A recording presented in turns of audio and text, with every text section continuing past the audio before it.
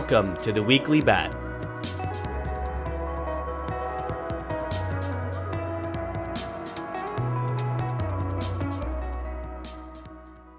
Giving Tuesday on December 3rd is just around the corner. Find out how you can get involved.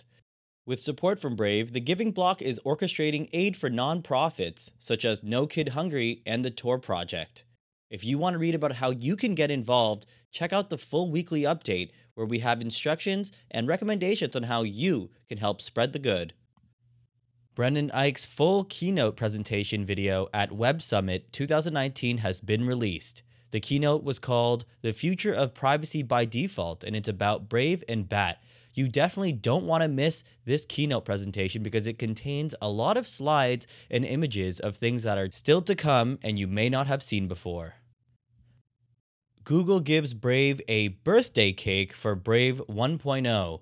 Be sure to check out the tweet and the picture of the cake that Google and the team over at Chrome actually sent us for our Brave 1.0 release. We're so happy to be part of this cake-giving tradition in the browser developer community.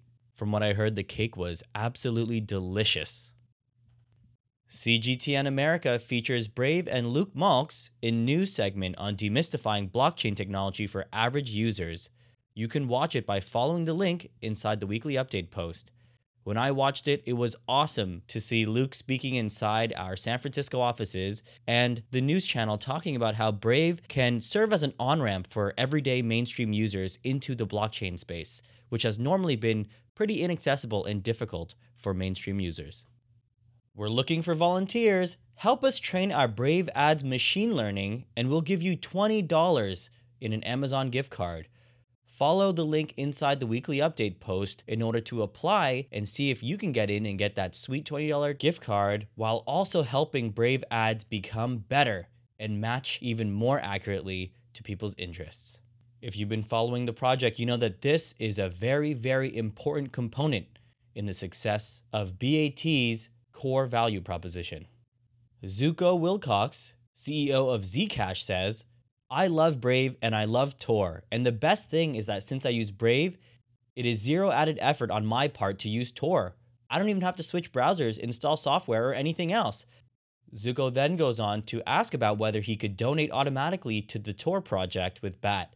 And luckily, the Tor project is verified, so you can definitely tip them for their amazing work for online privacy. Limited edition Bat and Access 79 jewelry pieces are on the way. Thank you to everyone who expressed interest in the limited edition Bat logo ring and dog tag that we'll be releasing soon. If you go into the weekly update, you'll be able to see the tweet where we share pictures of these beautiful new pieces, the signet ring and the dog tag. You definitely do not want to miss it. And you want to be sure to pick one up when we release them. Bat and Brave in the news. How to Geek. Brave is more than a browser. It's a statement about how the internet should work. When Brendan Eich and Brian Bondi founded Brave in 2015, they wanted to address what they perceived as the biggest problem with the modern internet: intrusive advertising. Advertising is the fuel that powers the modern internet, allowing websites and digital creatives to monetize their content without charging users for every article or every video watched.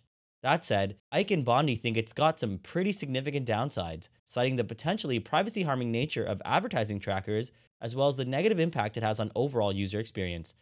Brave's first release came about amidst two significant trends, which ultimately defined the new browser. You can read the full article on howtogeek.com and following the link inside the weekly update post.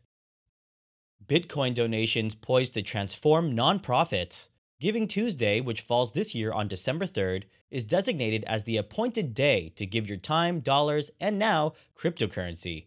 This year, members of the cryptocurrency community are participating in hashtag Bitcoin Tuesday, a coordinated effort led by the Giving Block to promote crypto giving on Giving Tuesday.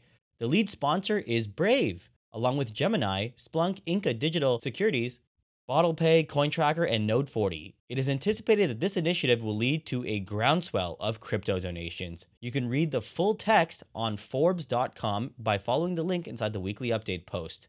Remember, if you want to find out how you can get involved, please see the first post inside our weekly update. It'll tell you how you can tweet about Giving Tuesday. It'll tell you how you can donate for Giving Tuesday, how you can get out there in your community and do good.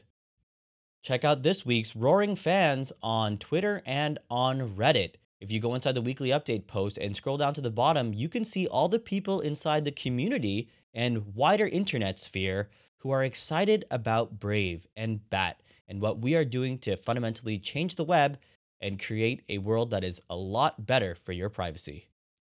Browser client updates. This week, we saw the desktop developer channel evolve to 1.2.14 and the desktop beta channel evolve to 1.1.14.